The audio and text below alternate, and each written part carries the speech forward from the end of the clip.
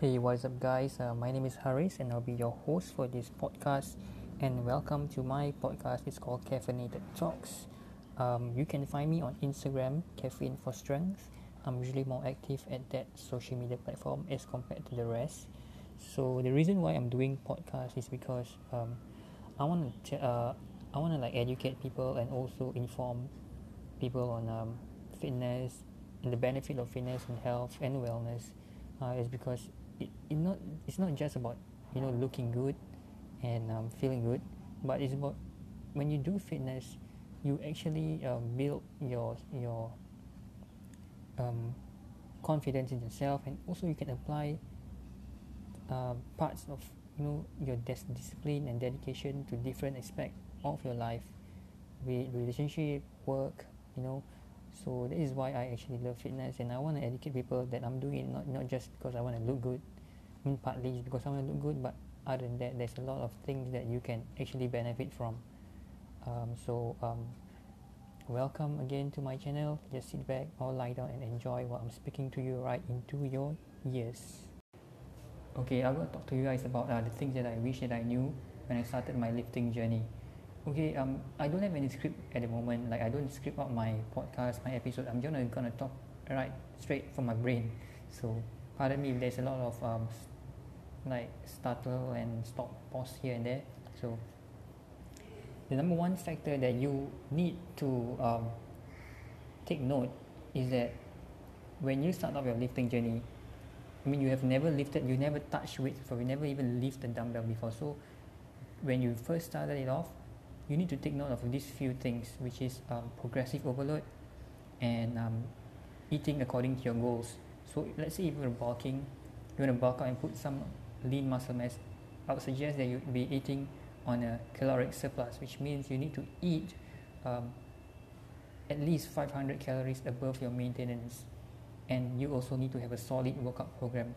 What I mean by a solid workout program is you need to have a program which focus on progressive overload, which means you need to take note of the weight you lift and improve on the load or the reps, which means you will be improving every single sessions on your key lifts. Key lifts are important for you because these are the main movements you want to get strong at. For example, deadlift, squats, weighted pull-ups, bench press, and shoulder presses. It's all the compound movements which uses up a lot of muscle fiber and generate the strength in you. So when you combine these two, progressive overload and also a proper eating plan, you will be on the right path. Okay, you will be putting on a muscle mass easily. I would say easily. The thing is, I did not actually I did not did it correctly when I started off. I was so scared of eating a lot. I don't have a lot of big appetite as compared to now. So I did not manage to seize the opportunity to put on a lot of muscle mass during my first few months of lifting. So I kind of regret it, but I don't want you guys to actually be go through the same thing as I did. So I'm telling you right now that you need to have these two.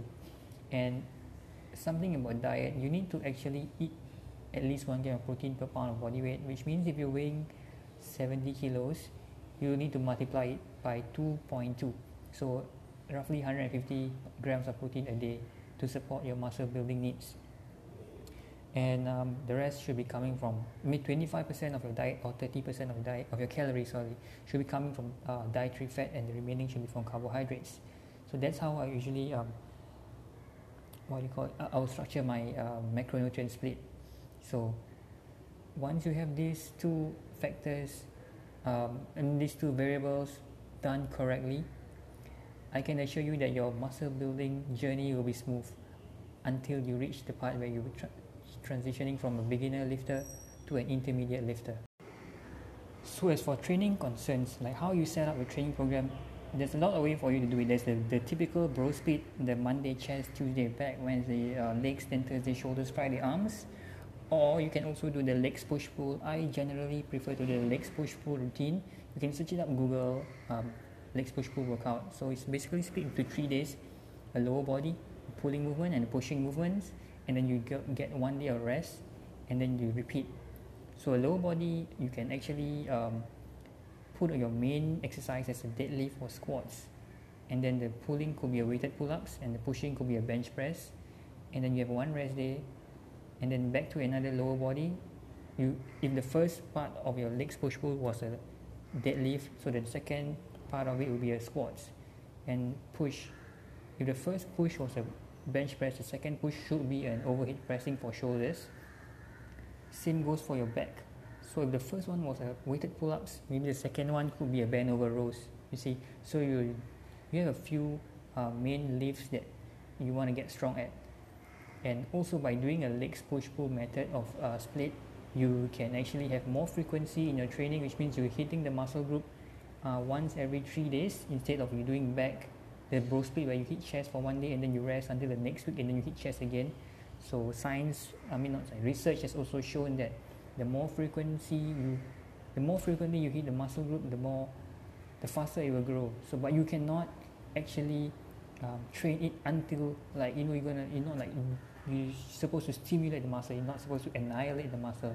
I'm sure you guys heard it a lot of times that you need to stimulate but not annihilate, because you want to come back to the next session not feeling so dead, like your central nervous system is all down the drain. You want to come back with some energy and also manage to kill the workout. So this is how I actually prefer to approach my training style, legs push-pull method, or you can also do upper body and lower body and rest, but I prefer the legs push-pull split. So that is just my preference. It really depends. It doesn't really matter. As long as you're training, then it's good enough, and as long as you're training hard, it's good enough. But remember, you need to train smart as well. It's not just by going to the gym and just do any single exercise and then you can look good. Just come and do bicep curls and then you will look good. Okay, so with that being said, I'm going to actually end this podcast. And actually, pardon me, or I'm really sorry for all this stupid background sound coming. There's this stupid crow just outside my window and it's making so much noise, although I've closed the window, but it still can be heard and just freaking annoying. I feel like killing the bird, but I don't have a rifle or anything to shoot it with. So anyways, I'm going to end the podcast episode here. I hope you guys enjoy and learn a thing or two. If you have any question, you can just DM me on Instagram, which is Caffeine for Strength, and I'll try to answer you there. So thank you guys again. If you stayed until the end, I really appreciate that. If not, I don't think I will say anything. But if not, you by then you should have actually left this podcast. So yeah, thank you again. So hope to see you guys around soon. Checking out Harris down here.